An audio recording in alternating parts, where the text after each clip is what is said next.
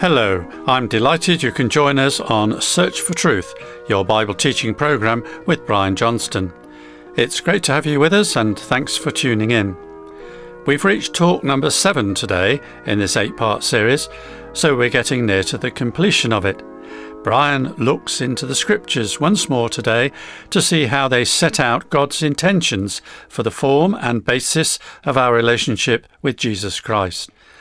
This time, Brian takes us into a scriptural perception of our relationship with Jesus as we subject ourselves to his will. So, now to Brian. Okay, John. Almost 200 years ago, believers on the Lord Jesus Christ, first in Ireland and then throughout the United Kingdom, began to show revived interest in gathering to remember their Lord in a way they considered to be purely and simply biblical. They stripped away rites and ceremonies for which they could see no support in the New Testament scriptures. Institutional and denominational emphases were set aside in favour of trying to establish church fellowship purely on the basis of common life in Christ. They understood they were meeting as brothers around the Lord's table for communion. They'd arrived at a clear idea of the universal church, biblically described as the church which is his, that is, Christ's body. But the fact that they were now meeting as local groupings of believers produced a dilemma.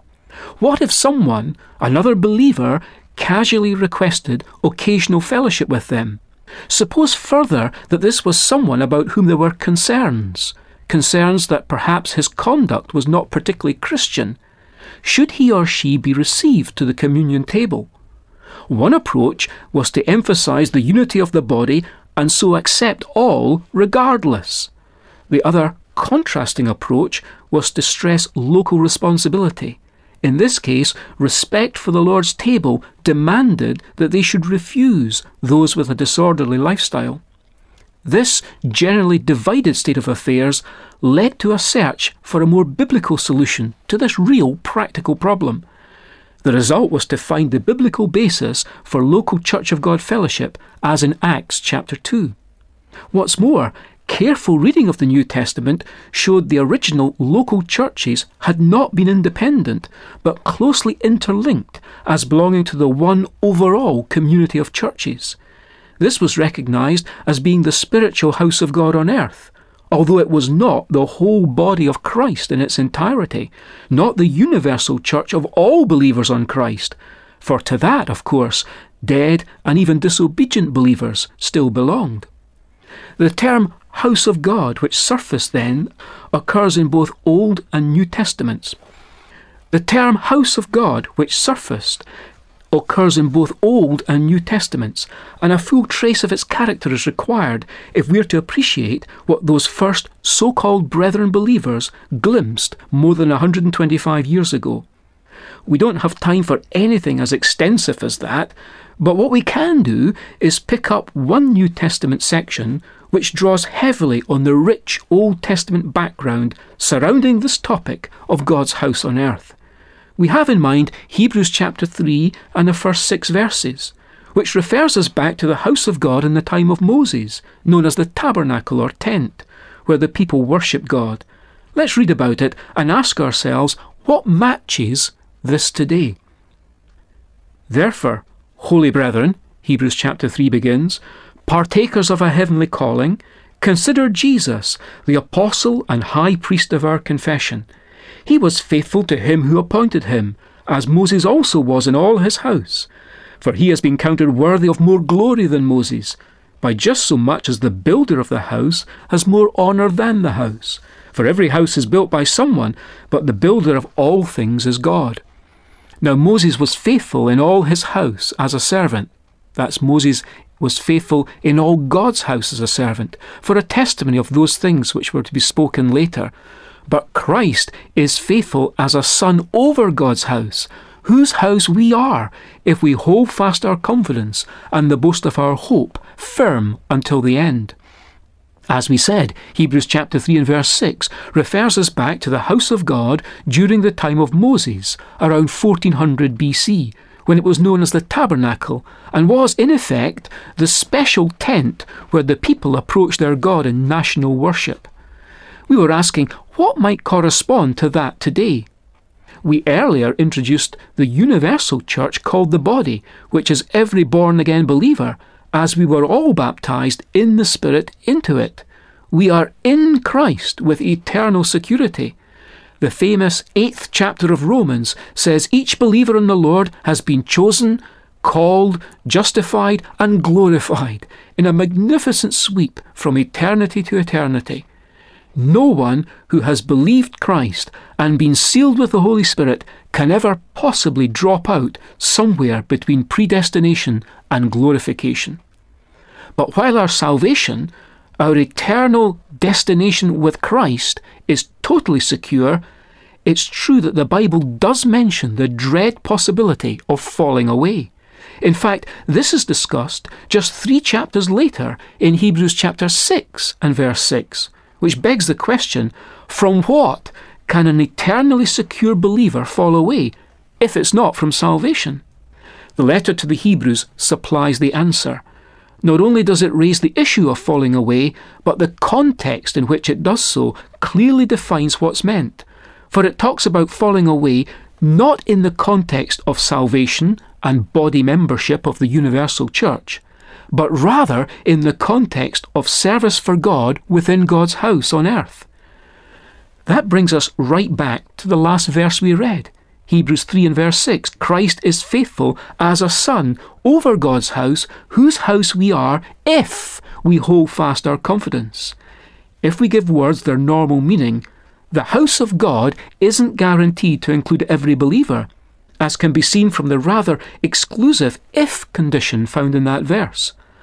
Allow me to recap where we've got to, for it's vital that we distinguish things that the Bible itself makes distinct. The Bible teaches that all those who are saved are in the universal body church, from which we cannot be removed since we cannot lose our salvation. For example, John 10 verse 28. However, it's at the same time possible to fall away from something, according to Hebrews 6. And what looms large in context there in Hebrews is the faithful service of God's gathered people expressed throughout the New Testament community of local churches of God. They are described as being God's house on earth, comparable to the tabernacle in the midst of God's people long ago, from which disobedient Israelites could be cut off. In other words, being in the house is about holding on to something which it's possible to lose. That which can be lost or falling away from is not salvation. Therefore, it must be something beyond salvation, beyond our membership of the body. Taking our cue from the Hebrews letter, we are caused to remember the warning God gave to Moses immediately after the people's salvation from the land of Egypt. And it too was in relation to God's tabernacle house back then, when he said, "Make sure you keep to the pattern." That was a definite if condition applied to their service for God as centred on his house back then. There's confirmation in 2 Timothy, where Paul commands Timothy to hold on to the pattern of sound teaching from the Lord. This is the apostles' teaching, which acts as the building plan for God's New Testament spiritual house today.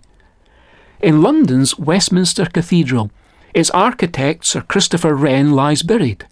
The inscription where he lies says, "If you would see his monument, look all around you." But that's as nothing compared to the achievement of Christ. Brothers and sisters in churches of God can look around on each other and see how from hell-deserving rubble, from stones rescued from the burning, our Lord has fashioned a habitation for God in the Spirit. Our Lord is counted worthy of a greater glory than Moses, for a builder has more glory than the house he builds, and the owner of the house has more honour than a servant within it. But what does this exactly mean for our relationship with Christ? Ray Stedman once shared an analogy from his Montana ranching experience down by the Missouri River. Once, as a friend of one of the ranch hands, he got to ride a couple of old scruffy horses out the back. Later, as a friend of the owner's son, he enjoyed riding the best horses all over the ranch. What that demonstrated to him was the big difference between acquaintance with a ranch hand and acquaintance with the owner's son. Our relationship is not with Moses the servant, but with Jesus, the Son of God, who is over God's house. And so the greatest privileges are for those who form God's house, accessed through relating to Jesus as the authoritative Son over God's house. The letter to the Hebrews describes those who are brothers of Christ. It also describes those who are fellows of Christ. Hebrews 2:11 says, "For both he who sanctifies and those who are sanctified are all from one Father, for which reason he's not ashamed to call them brethren." All who relate to God as their heavenly Father have the gracious privilege of being owned by Christ their Saviour as being his brothers. This is true of all believers in the body of Christ. But then again, God the Father, when addressing his Son in Hebrews chapter 1 verse 9 says, "Your God has anointed you with the oil of gladness above your companions," or above your fellows. Now the question is, who are those companions or fellows of Christ? And what's the difference anyway between being called a brother of Christ and being called a fellow of Christ? Mr. Vine, famous for his Dictionary of Bible Words, says about this word, the word fellows, that it marks an even closer relationship than brethren. But just who are in that relationship with Christ? For the answer, we turn to Hebrews chapter 3 and verse 14 this time. It says, "We have become partakers or fellows of Christ if we hold the beginning of our confidence fast to the end." Obviously, it's the readers themselves who are addressed in this way, in parallel with what we found in chapter 3 and verse 6, whose house we are. Companions, partakers, fellows, or sharers, it's the same word found in the same context, which means we can safely assume it all refers to the same people, the readers of this letter. Some New Testament believers did fall away from being sharers in the community of local biblical churches at this time of writing, nearly 2,000 years ago. As a result, they didn't hold fast to service in the house for God on earth, but did remain members of the body of Christ, of course, since it cannot be dismembered, as the Bible's equally clear teaching on eternal security demonstrates.